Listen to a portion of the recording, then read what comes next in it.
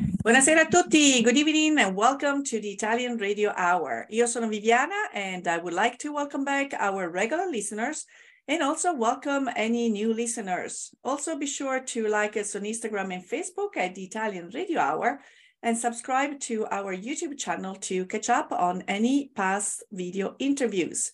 Vorrei dare il benvenuto ai nostri ascoltatori da tutto il mondo. Grazie per essere con noi anche oggi mentre continuiamo il nostro viaggio per l'Italia e la cultura italiana.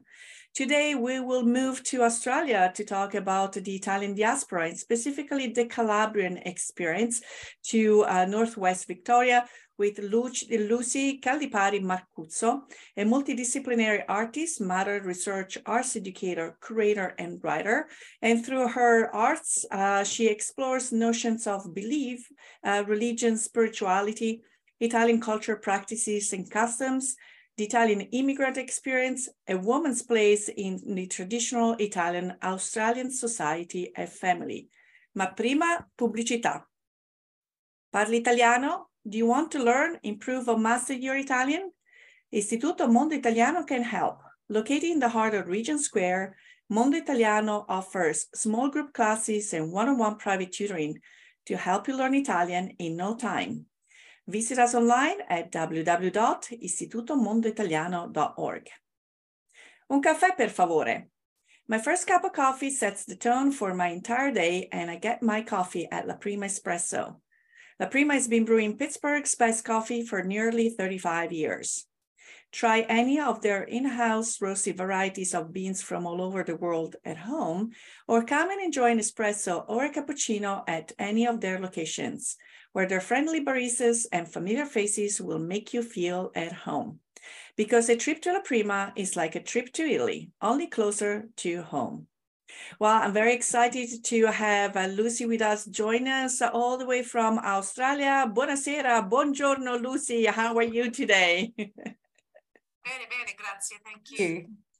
So it looks like I'm actually in a better position. It's what time is it? Your time? It is just past. It's about 5:25 in the morning. So maybe I'm up early. I might have to send you some of that wonderful La Prima espresso coffee. Yes, definitely. I haven't had enough coffee yet. This conversation. So, Luci, I've been following your work with great interest. It started actually when I came across the publication Embroidery, the Stories, Interpreting Women's Domestic Needlework from the Italian Diaspora, and then a series of events that were organized by the Italian American Museum of Los Angeles, the Calendar Institute, and so forth. And you seem to be a common thread, no pun intended, throughout some of the conversations that were going around. But before we're going to get into the juicy, so to speak, part of the conversation, which is your work as an artist and indeed interpreting also the role or imagining the role of yourself as almost like your own grandmother, I always try to establish a connection between our guests and Italy. So my understanding is that your grandmother, your father had already come to Australia from Calabria. Because you're talking about probably a small place in Calabria and a place in Australia that not too many people might be familiar with, could you geographically give us a little bit of an idea of the starting point and the finish, the landing point? Yes. Okay. So my grandparents from both sides, so my paternal and maternal grandparents, immigrated to Australia from Calabria, Reggio Calabria. So two small towns. So my father's family were from a town called, well, it's now called Natile Superiore, and my mother's family immigrated from a place called Plati. Very close to the Aspromonte Mountains, in a valley, not too far away from the Ionian Sea. It's a beautiful, picturesque place, and there is a notable landmark nearby that overlooks all those towns in the valley. It's called Pietra Kappa, which is the largest monolith in Europe, which is pretty spectacular to see. So they immigrated from those small towns in the early 1950s to eventually another small-ish town at the time in Australia, in Victoria, which is the state here, called Mildura and the surrounding areas. And basically, at the time in the 1950s, they were wanting a better life for their families. And like many immigrants that left Italy at the time, you know, and in the States, it was that the wave of immigration was before that. They ended up in Australia, you know, making a new life for themselves. So I'd like to maybe dive in just in a few seconds to talk about I guess the Italian-Australian experience and the fact that, you know, it happens to all the communities of immigrants that settle in a new place or wanted to clinging on some traditions and values and cultures, thus creating kind of mini Italies in wherever. Well, that the sense that you got from maybe the stories of your family that was happening as well in where you're at? Yeah, definitely. So how my parents or my grandparents came to be in this area where I am now, in the Mildura area, the Mildura region, was because of the chain migration scheme. So they had other townspeople that had arrived prior and then put the call out. So the chain migration was in Australia operated, as I understand it, did in the States as well, and Canada, where someone would sponsor an immigrant and basically vouch for them and come and call for them, and they would come to Australia on the proviso that when they came to Australia that they would be willing to work, you know, in regards to that. So when they came, they had those early immigrants had some support because there were other people from their towns, and subsequently formed these microcosms or these capsules of culture, as I like to call it. So they were still practicing the cultural practices that were happening that they had left. So they had set up these other settlements and townspeople, and where I am, in the eventually there would be Italian masses that were practiced here, a few Italian festivals and things like that. So the festi which they also imported from Italy. A question about the language, because what we hear very commonly here in the US is that because of wanting to assimilate, the first thing that got lost, not the traditions, was the language, or at least the passing on to the children. They wanted to become Americanized. But some people, like today, I actually had a client who is from Calabria. She's second generation, and she speaks Calabrese. She speaks the Calabrese of about 70 years ago. And she's completely aware. So I was wondering, one, if the Italian language was lost, or if the dialect was preserved. Again, it is kind of Calabrian dialect of a while ago. I was wondering, what's your experience? What happened maybe with your family? A very similar experience. So they brought their lingua madre to Australia and were speaking to each other in their dialects or their languages, the many different dialects of the Calabrese language. So from the towns, for example, my father's town compared to my mother's town, the dialect is slightly different. So there are nuances in how they say things, but obviously they understand each other. So as far as the Calabreses that settled at that time, there was also a preservation of their language, which they practiced. So my grandparents' generation practiced.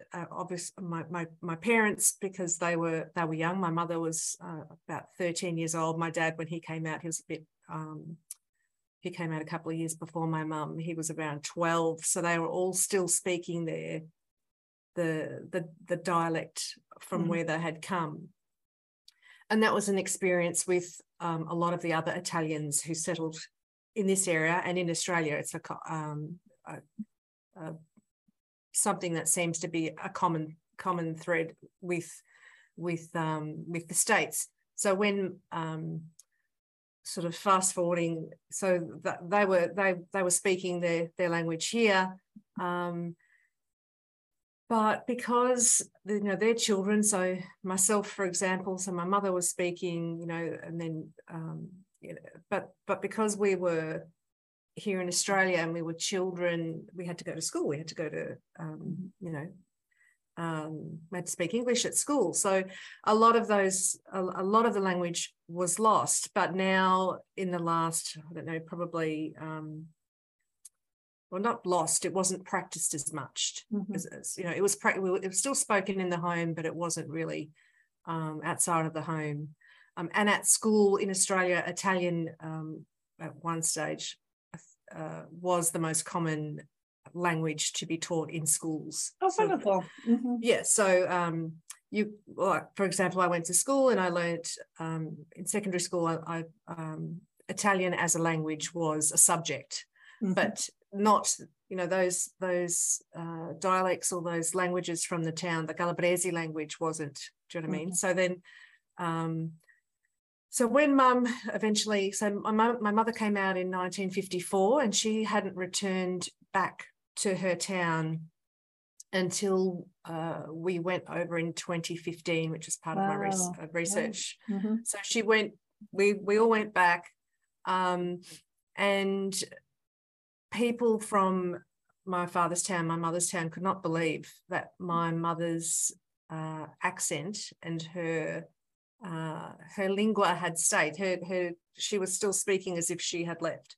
So it was and it was I suppose like an old version of their second time version of the dialect. That's exactly how my friend and client feels. That is the dialect of her mom when she came. Yes. So we're talking about a few decades back. Yeah. So for me, when I went, my experience was that because I explained just earlier about the two different sort of dialects. So my dad's and my mum's. So then I had this combination of that plus the Italian that I had learnt at school and had been practicing.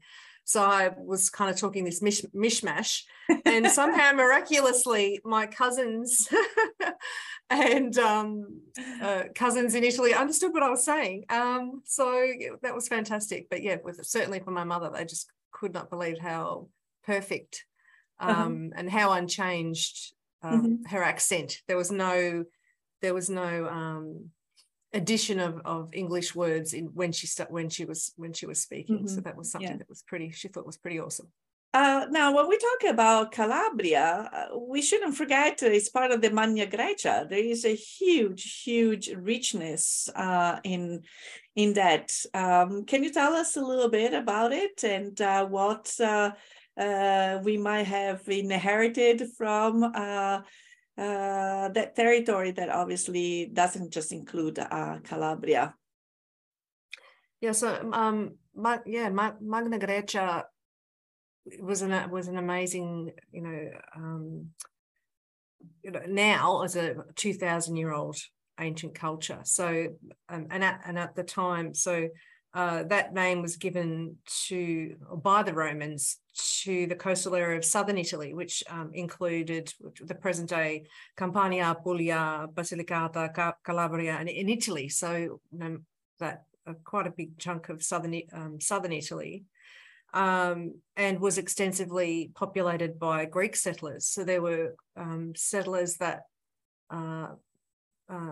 Greek people that, for some reason or another, economically, it's believed, decided to move on and populate the southern Italian, those regions in southern Italy, and they brought with them, quite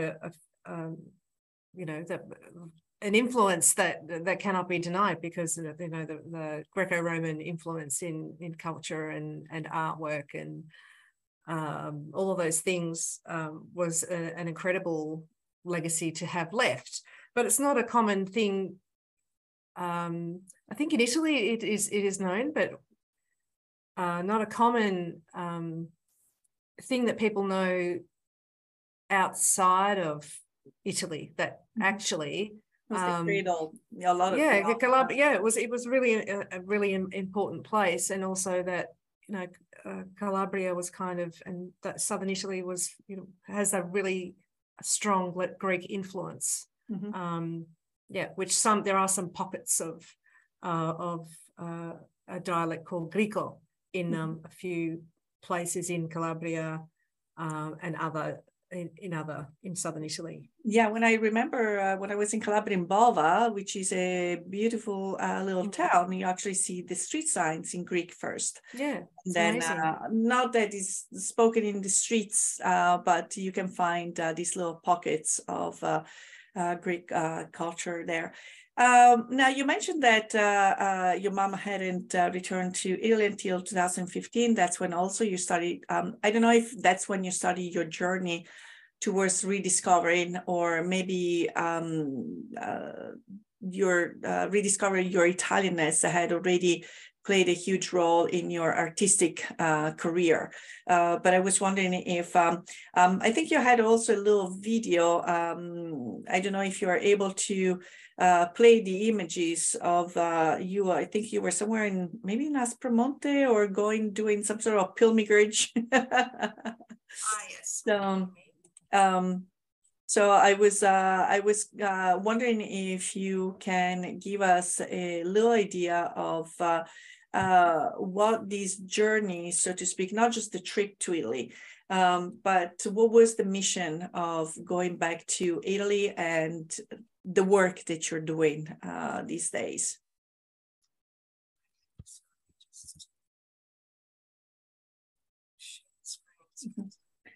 It was on the wrong file. So I'll just. Yes, it definitely was. Here we go. Yes. So here we go. So here, so this is in 2015 when I was studying for my master's of visual arts by research. So you mentioned, so a few years before, I mean, I'd always been interested in going back to Italy. There was a strong pull to go back. So this video is showing me doing a pilgrimage in inverted commas to Bolsi, which is the sanctuary of Our Lady at Bolsi is a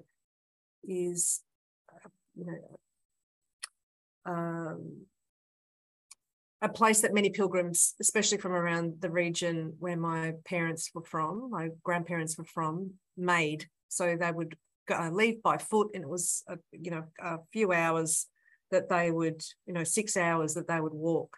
So here I was, I'd always heard stories from my father and my grandparents about Bolsi and La Madonna, who had miraculous qualities. So I decided to while I was there to do this pilgrimage, but there was inclement weather. So we eventually made it there. And it was an amazing experience. Here I am, I'm dressed in the manner that the anziani, or the old people would wear, the long skirt, all in black. But my contemporary take with a red headscarf, that was kind of me kind of implanting myself. And I found I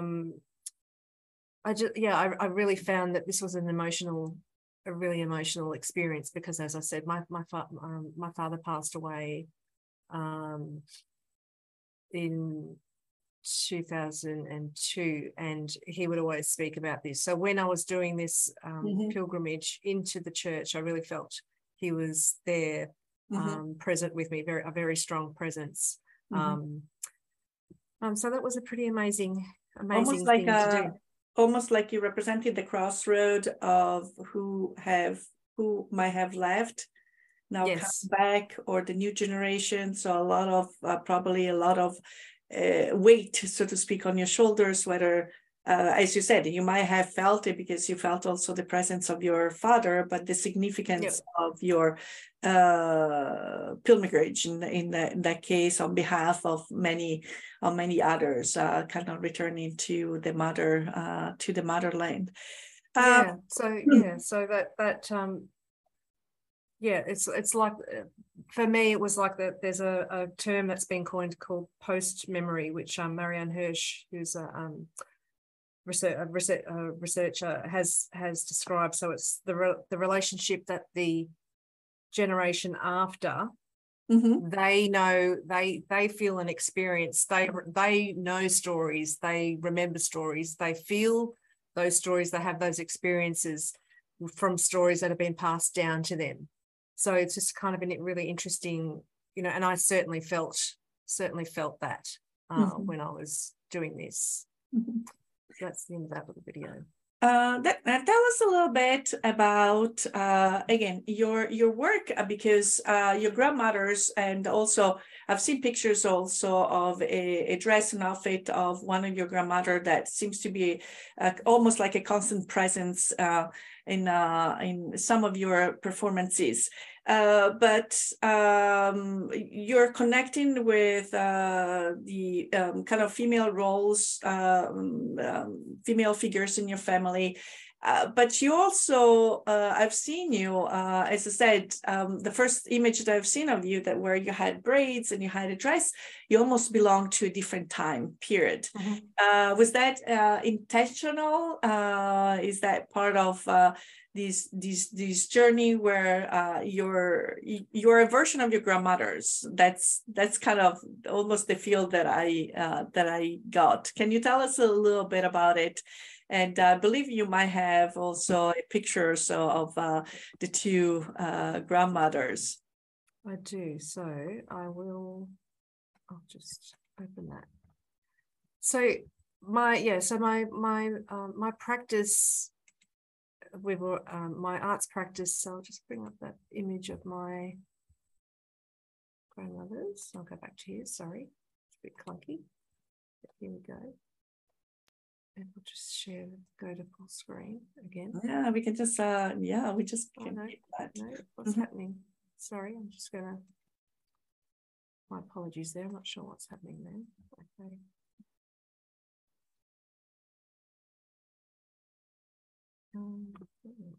It's still showing that other one. Okay. It's stuck.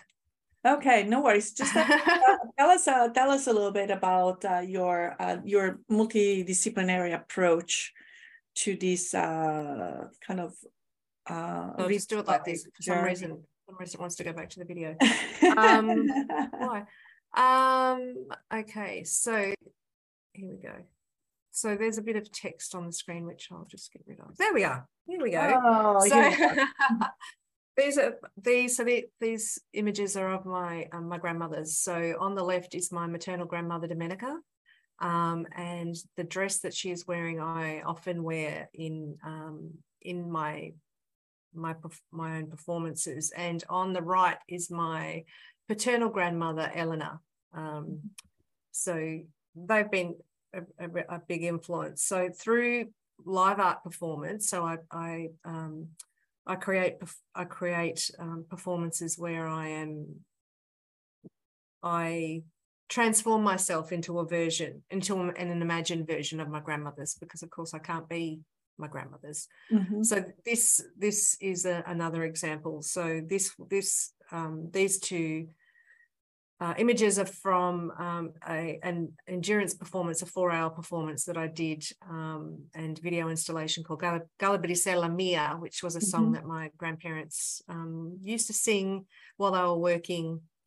So on the left-hand side is me wearing the dress that my grandmother Domenica wore on her trip to Australia.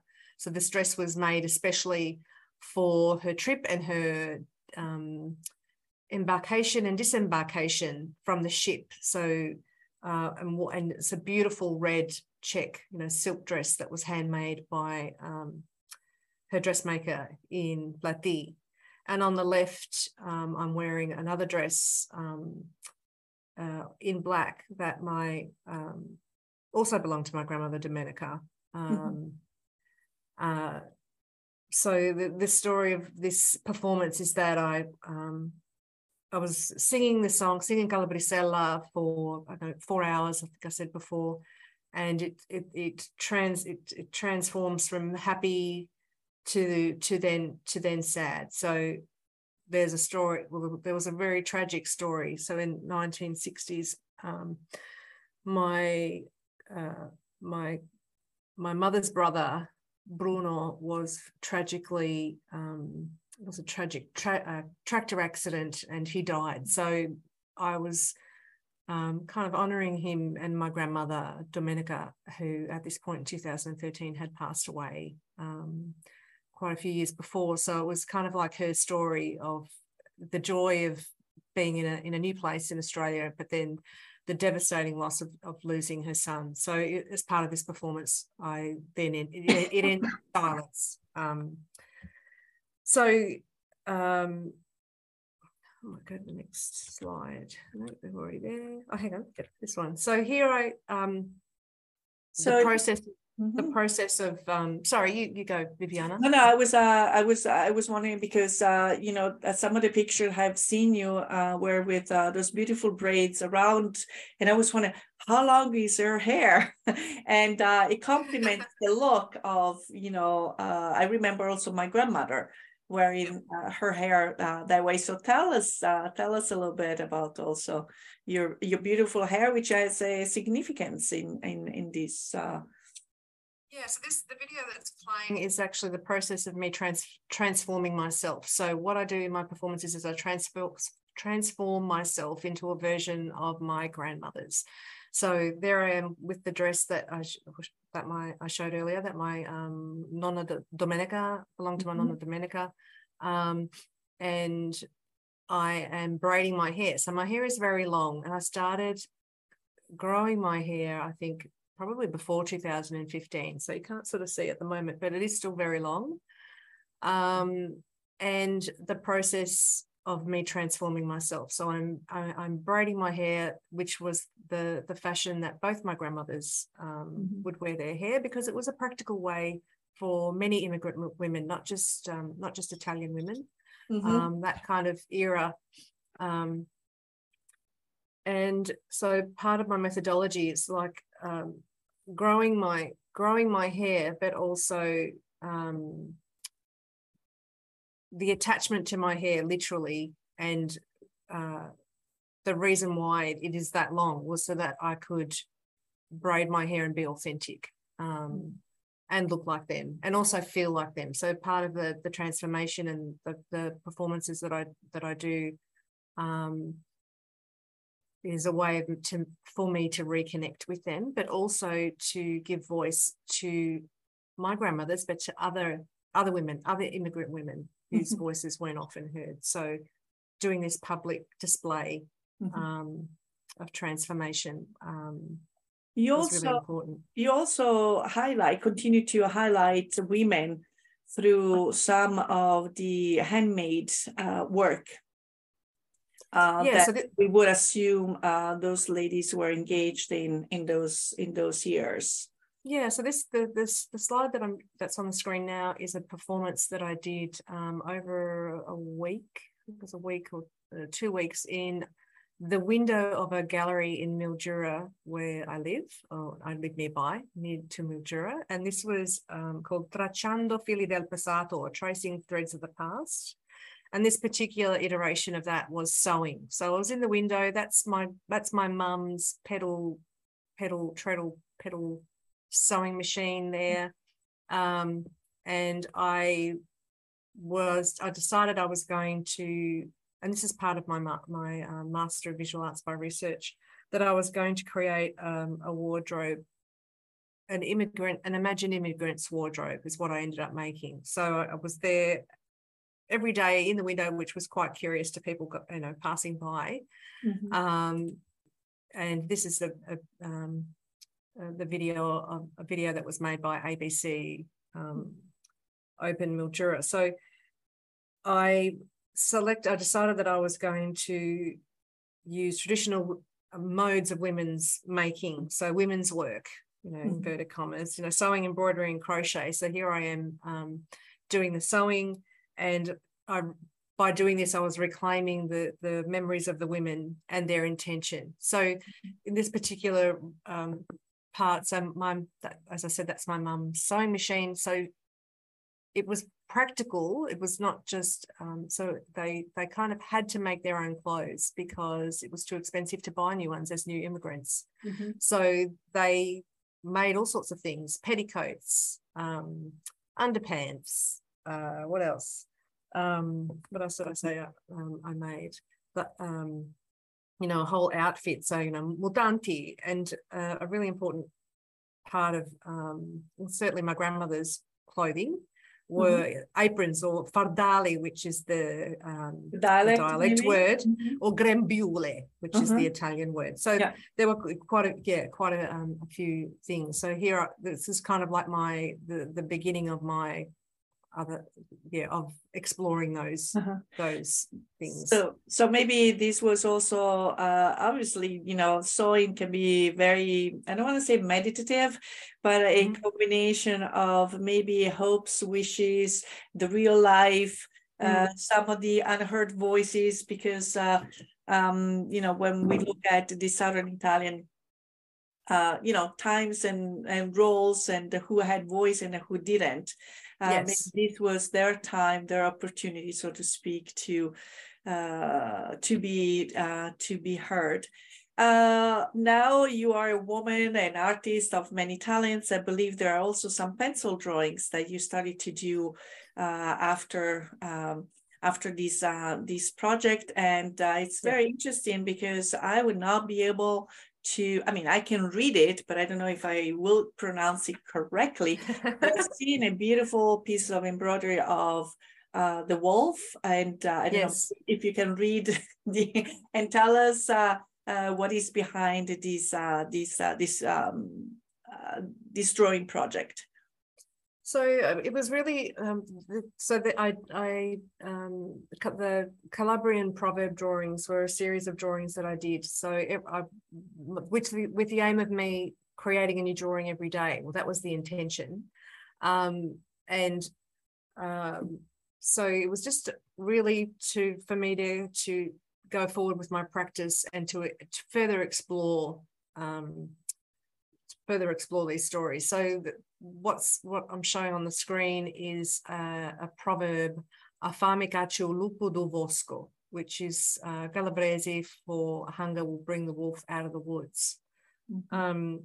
So a lot of the drawings that I drew, so there was in excess of 40. So I ended up doing quite a few drawings, and I posted them online on social media. So it became quite, so a lot of them were just very quick sketches, and then some of them were, a bit more laboured.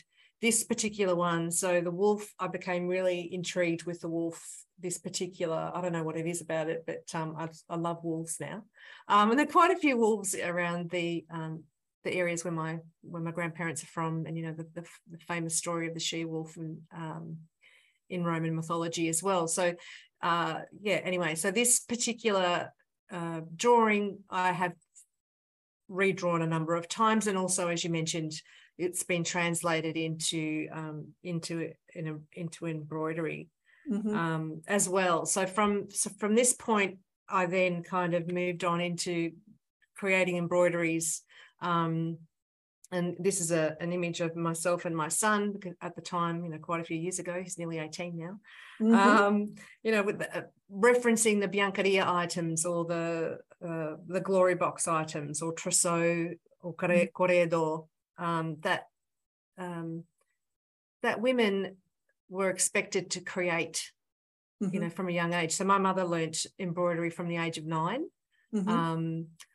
That was something that wasn't passed down to me, because that was something else that once Mum arrived in Australia with her father and her mother and her younger brother, her younger brother actually had the opportunity to go to school in Australia, but Mum the expectation was that they went out to work. So they were working at different properties, vineyards, farms all around the area. So that kind of the passing down from mother to daughter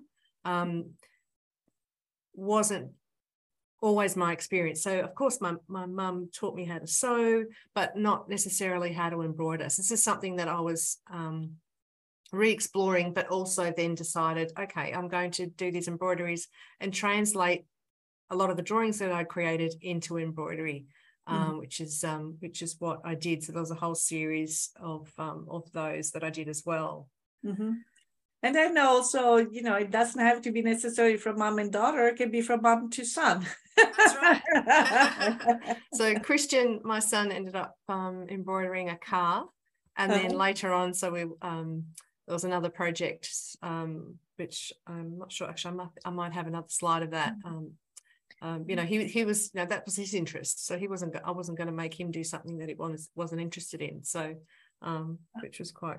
So another thing that also you engaged in with these also embroidery performances is that, I mean, embroidery becomes part of your performance.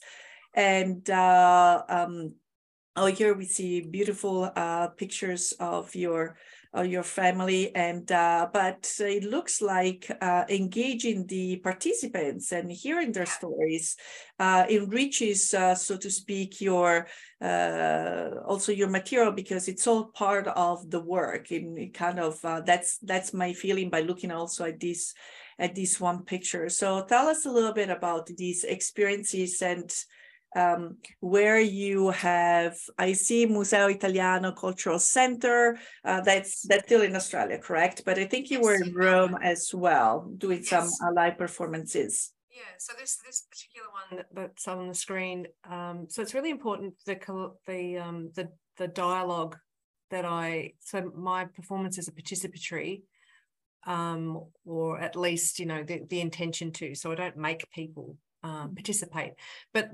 especially the embroidery, tracing threads of the past embroidery live performances, people were really intrigued and were really happy to sit down and tell me their stories about their parents, their grandparents, their own experiences of learning embroidery. And it was really a really beautiful time. So here I was near at the entrance of Museo Italiano in Melbourne, who allowed me to performance, which was part of this other exhibition, Sailing into History, Displacement and Arrivals, which was curated by Lella Caridi, and my mother's immigration story, so which I wrote for her.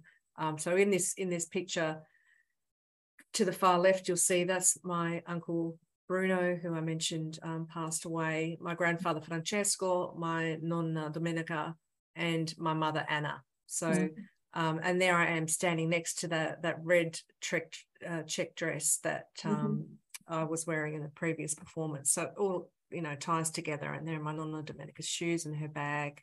Do you ever tap on, has your mom have you ever done an oral history with your mom, or has she shared her own experiences, maybe during a performance of yours, or somehow contributed to the material? So this exhibition at Museo Italiano, so Mum shared her story, and I wrote that, and there was also someone who from her story museum who came along and captured Mum's story as well. Wonderful. which was awesome. So Mum will often tell me stories about her childhood, her parents and things, and also, so we have captured some of those stories together, which is pretty amazing. So you mentioned the performance in Rome. So this was a live performance as part of Beyond Borders Transnational Italy exhibition at the British School at Rome in 2016. And that was part of the Transnationalising Modern Languages Conference or project, which was quite a larger project. So in this performance, I'm making an apron. I mentioned earlier that was an important part, certainly for my my grandmothers, and speaking to other friends who are Italian said the same thing, that their nonnas were always, wearing an apron, in and out of the kitchen. Mm-hmm. So this apron was created from collected items from Italy and Australia. So a piece of my mother's embroidery. So this is where I kind of started beginning to co-create with my mum. Mm-hmm. But also some other items, like from my Zia Palma had gifted me, because I was in Calabria just prior to going to Rome for this conference and performance. So I had some items, vintage fabric, but also I had some other,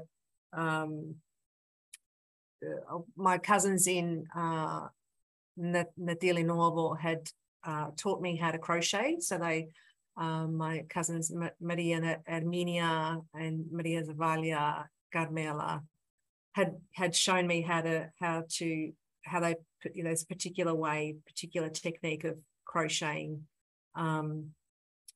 So all of these things were then combined into this apron, which was really, was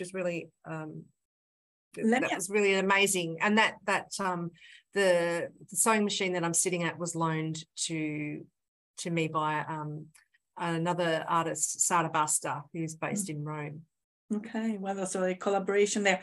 So do you tend, because I see you extremely serious while you're, is there any storytelling, or at that point you want to stay kind of in the zone and take the viewer into that zone, and almost maybe you're having internal dialogues? So I was wondering. I was very nervous. If there is a lot of talking there, or kind of just quietly, just kind of getting into I was so I was very, very nervous. So I think normally I'm very chatty and gregarious, happy to chat to people. So I was very nervous, and wasn't sure how people were going to interact with me, because I kind of,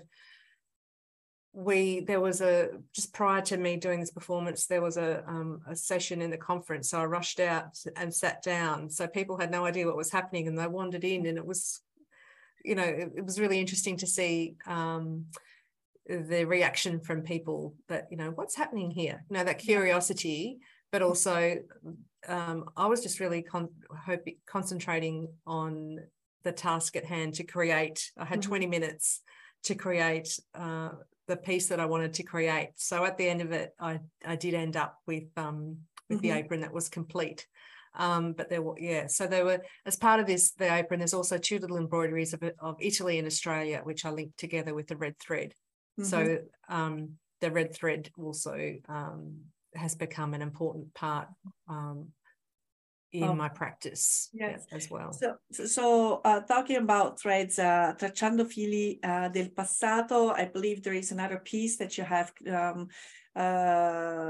So there is both the collaboration with your mom, but here is also this collective experience of people coming and crocheting together, which I believe was one of the events that, unfortunately, because of not being geographically close enough to where you did the last one in the United States, I really was one of those events. I wish I could have flown and just be there. So tell us a little bit about, again, there is this experience that might be maybe repetitive at times, that might be, but it's collective. People are sharing stories.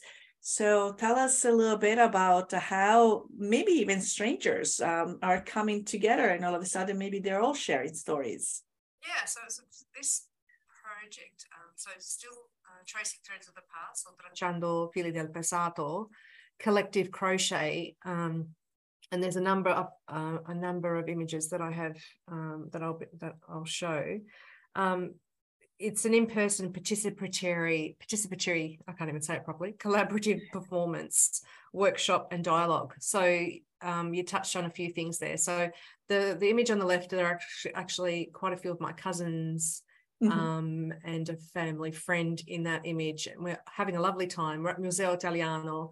And then on the right, this was part of my final honours year. So this exhibition, so collective crochet. So a number of people, many who I knew well, and some that I ended up knowing even better through this project. So that is the amazing thing about this. So I'm inviting people to come in and to crochet. Some people don't know how to crochet at all, so then I teach them. But what we're doing is just a simple chain stitch that and again, getting back the idea of the chain stitch, getting back to the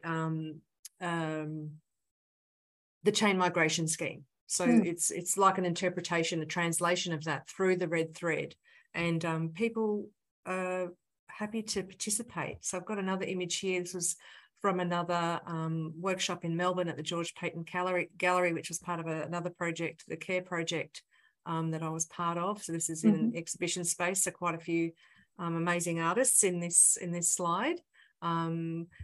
And this one was actually from the States last year at the Italian-American Museum of Los Angeles. Exactly, that was indeed, I can see Mariana Gatto there as well, who does a fabulous job out there. That was I mean, a few of the participants had left prior to this photo being taken, but this was amazing. So many different people, different cultures, who had just heard about this project in one way or another and decided that they would come along and participate. And it really was these events in Los Angeles and also at Stony Brook University and at Casa Belvedere were just amazing. So I'm sort of getting emotional just remembering them, because people were sharing stories. Powerful. There were strangers, you touched on that, there were strangers connecting and then making plans to meet up. So it was really amazing. So that was I really loved it. And these people are amazing. So I hope when I come back to the States that I will be able to meet with them again. It was really awesome. And Nina Donato in that and on the far right in this image in the back line, really great friends now. So that's really, it's really great. So one of those things that can be unexpected, but also strangers coming together and meeting each other and just sharing and feeling almost as if you always had known one another. And sometimes people might even find out that they might have come from a similar part of Italy, sometimes even from the same town. It's just amazing. We had just the other day another episode on this documentary. There was a man from a town in Calabria, and then someone in Pittsburgh said, "My grandfather is from the same town." Oh, wow. And so just without even knowing, I mean, I've known this person for quite some time, but I never really connected. It was from the same town. You have a beautiful picture, another piece of work. That's a collaboration, very special, because brings your mom and yourself together. Yes. Tell us a little bit about what belonged to her, so to speak, and what is your addition, and a little bit of the meaning of this piece. So this is a piece of biancheria, or it's a white work on linens. This was originally a pillowcase that my mother embroidered for her wedding night. So she had a whole set, and I mentioned that young women. My mother was 9 when she started learning embroidery, and arrived in Australia, I think around. I think she was 13 by the time she got here. So I just find this incredible that this was created at her age, age, for the intention that it would then be, for her when she eventually got married, which kind of blows my mind sometimes. So this was a pillowcase which I have, which for many years being used, it was actually worn. So it's threadbare. There's a couple of spots where the fabric is actually coming away from itself because it has been so well used. And then mum, being so pragmatic and useful, you know, finding use for other things, had unstitched it and was using it for, I don't know, for something else. So she'd actually unstitched the pillowcase. That's mum's beautiful embroidery at the bottom of that. And where I've gone back over and hand embroidered the words "Tracciando fili del passato," or tracing threads of the past. And this work, I kind of explain it in that the threads kind of strengthen our bond as mother and daughter, but also our link to Italy and Australia, because this was created prior to her immigration to Australia. Have you done other projects with her or with your son that we had seen before to continue to connect to the generations, the words? Yeah, so then we have worked again co-creating. So this work was actually done for an exhibition called Parent and Child in Nathalia, which is a town in Victoria, a few hours away from where I live. And again, so the two top embroideries, Eredità and Vita, the main embroideries are my mother's. So that, again, they were created a number of years prior to me then embroidering the words Eredità, or heritage, and Vita, which is life. And then that little embroidery down the bottom of a basketball was created by my son Christian. Again, he loves basketball, or he did at the time. So again, incredible. So that was embroidery and watercolor, I think, we used in that. Wonderful. And then you have another installation called Intrecciare that has a variety of different materials, and we still see the bigger piece in the middle, but we started to see this red thread that you said is becoming very important also in your work. So tell us a little bit about the meaning of what we see. Okay, so this installation was part of an exhibition that at Museo Italiano as part of the Diaspora Italiana conference in Melbourne. So that Diaspora Italiana is this conference series that has been held in Australia, the United States, Italy, and Argentina last year. So it's ongoing, but this was part of an exhibition that was curated called New Horizons. And in this work, there's my hair, so spun and plaited human hair. So I have also been collecting my hair as it's been growing. You know, from my brush, I've been collecting hair, and I've been exploring, creating and plaiting it and creating it. So that's in there. But also, so there's the embroideries, Tracciando fili del passato, that we just saw earlier, and also other religious icons and souvenirs that have been either gifted to me or I inherited from my father and my grandparents, and some crochet that I attempted at doing. So some interesting shapes. So if we go to the next slide, there's a close up. Oh yes, we can see. Yeah, so you pins, a lot of Madonnine, a lot of Madonnine, and the safety pins. My mum would always have safety pins in her handbag. My nonna, you know, always on the vestaglia. If you were not on the Gambiole, it was on the vestaglia. Yes, that's right. That's right. You know, always prepared just in case something was falling apart. And you know, that's kind of how I feel. I guess it was their version of a hot glue gun or anything. Yes, you know, keeping it together, you know, keeping things together, because that was, you know, the women were keeping the family together, but also these safety pins were kind of metaphorical in that way too, you know, the metaphor of keeping everything together.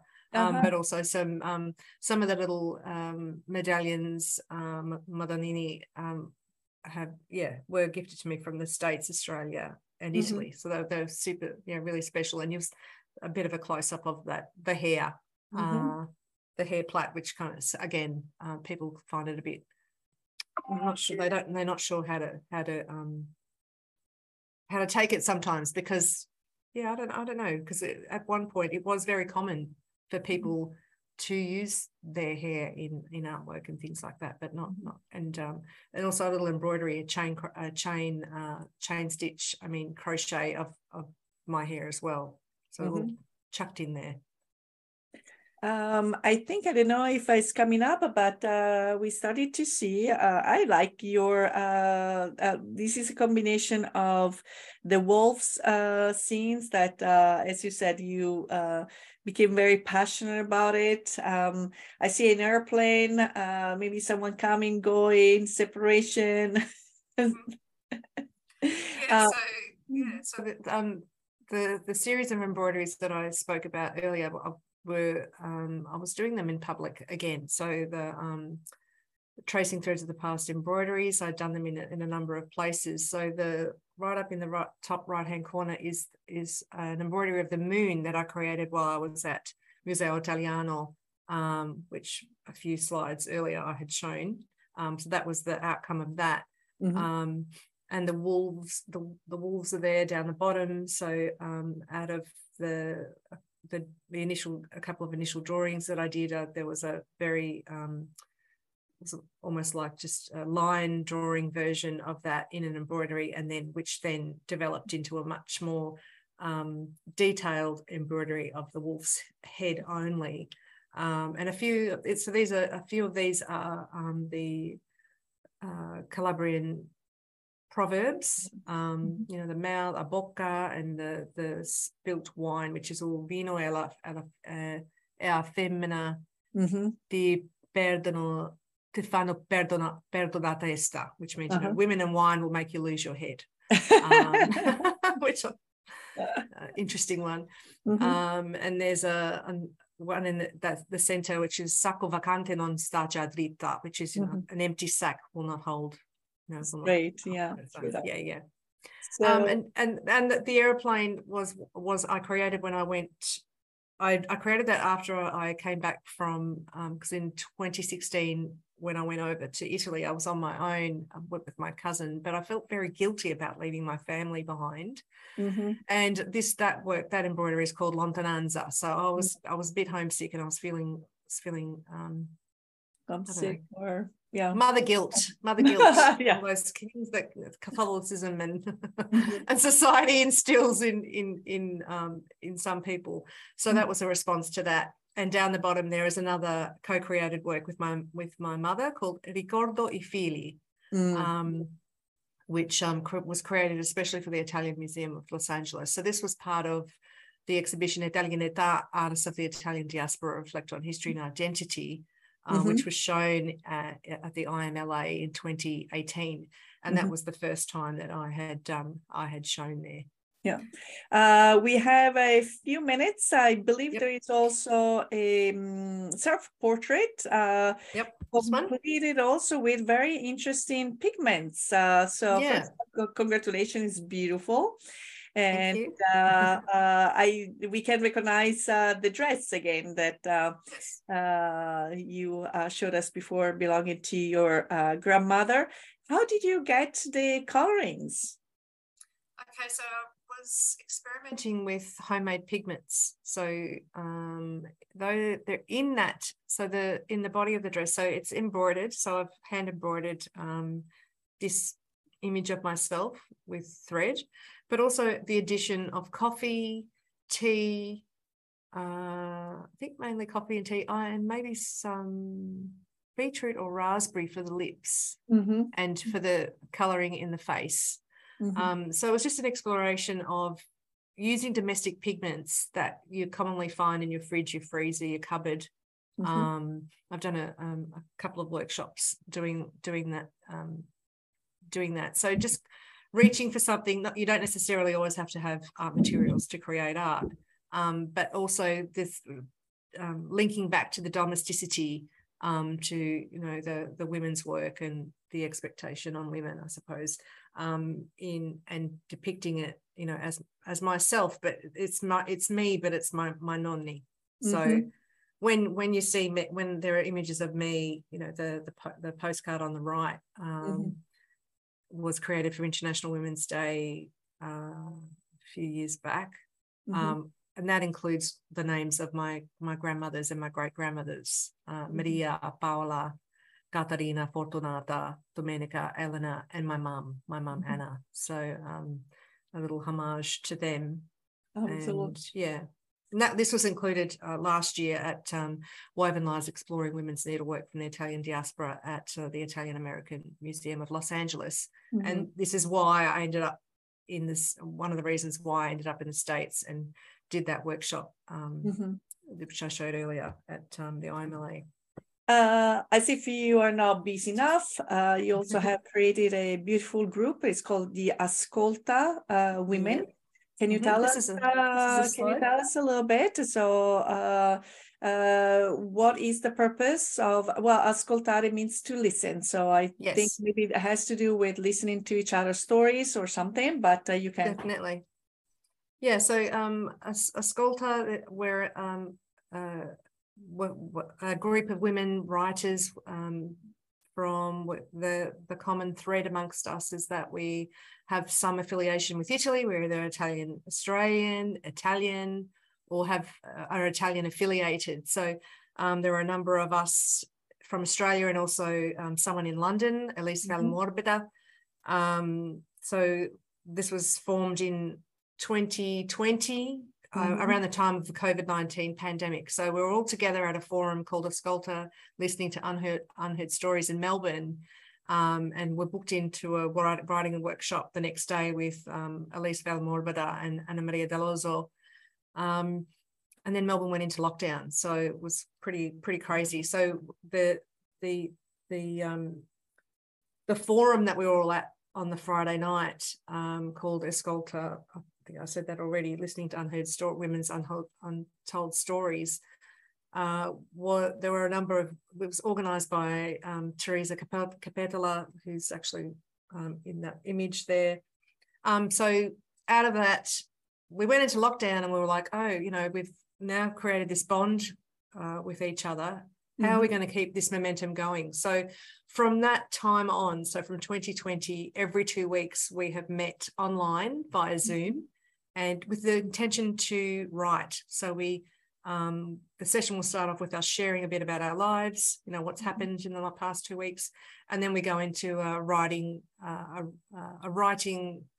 sort of visual or a written prompt. We write for 10 minutes, and out of that come some writing, which then was then developed into 3 books now. But the images that I have on the screen now are just the 2.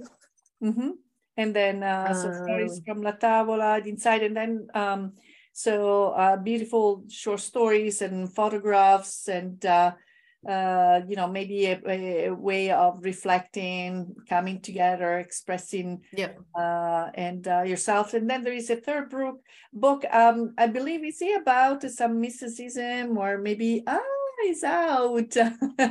It's out. It was launched on the 8th of March at COAS in Melbourne. So to coincide with Women's Day? Yes. So every year these books have been launched to coincide with International Women's Day, and the latest one is Stories from La Notte, which is again sort of delves into folklore, family stories, fantasy, the binaries of women, as male femine and the saint and all those things, the witch, la strega. There's a few stories in here about la streghe, healers and all sorts. So it's been fantastic just creating these stories. So stories from the inside were from that time of lockdown and that we experienced. Stories from La Tavola explored our relationship with food, which is sometimes love-hate relationship that we have, and all the expectation as Italian women that we're all good cooks, which is not the case. And La Notte, which has been, it's just been amazing to work with these women. Let me see if there is one more thing. Maybe La Donna Rossa might be part of. Yes, indeed. So we'll just probably are. We've been talking a long time, which is fantastic. So La Donna Rossa, which are the works on this in this slide. was a project that because I mentioned we've created this amazing bond with Ascolta Women. I really wanted, when I went over to the States, I've mentioned earlier, I had the opportunity to travel over to the United States for the Woven Lives exhibition at IMLA, but also a panel discussion at Stony Brook University with Bia More, Loredana Polezzi, and Mary Jo Boner, and also the collective crochet at Gaza Belvedere. I really wanted to bring my Ascolta and of course my talk at Calandra, which was in New York, which was amazing to be there. I really wanted to bring my sorelle, my Ascolta sorelle, with me. So I created this project called La Donna Rossa, which everyone was given a postcard-sized piece of card, red thread, a sewing needle, a crochet needle, and some crochet yarn, cotton crochet red. So with the theme of La Donna Rossa, and whichever way that the women that wanted to interpret La Donna Rossa in whatever manifestation that may have been.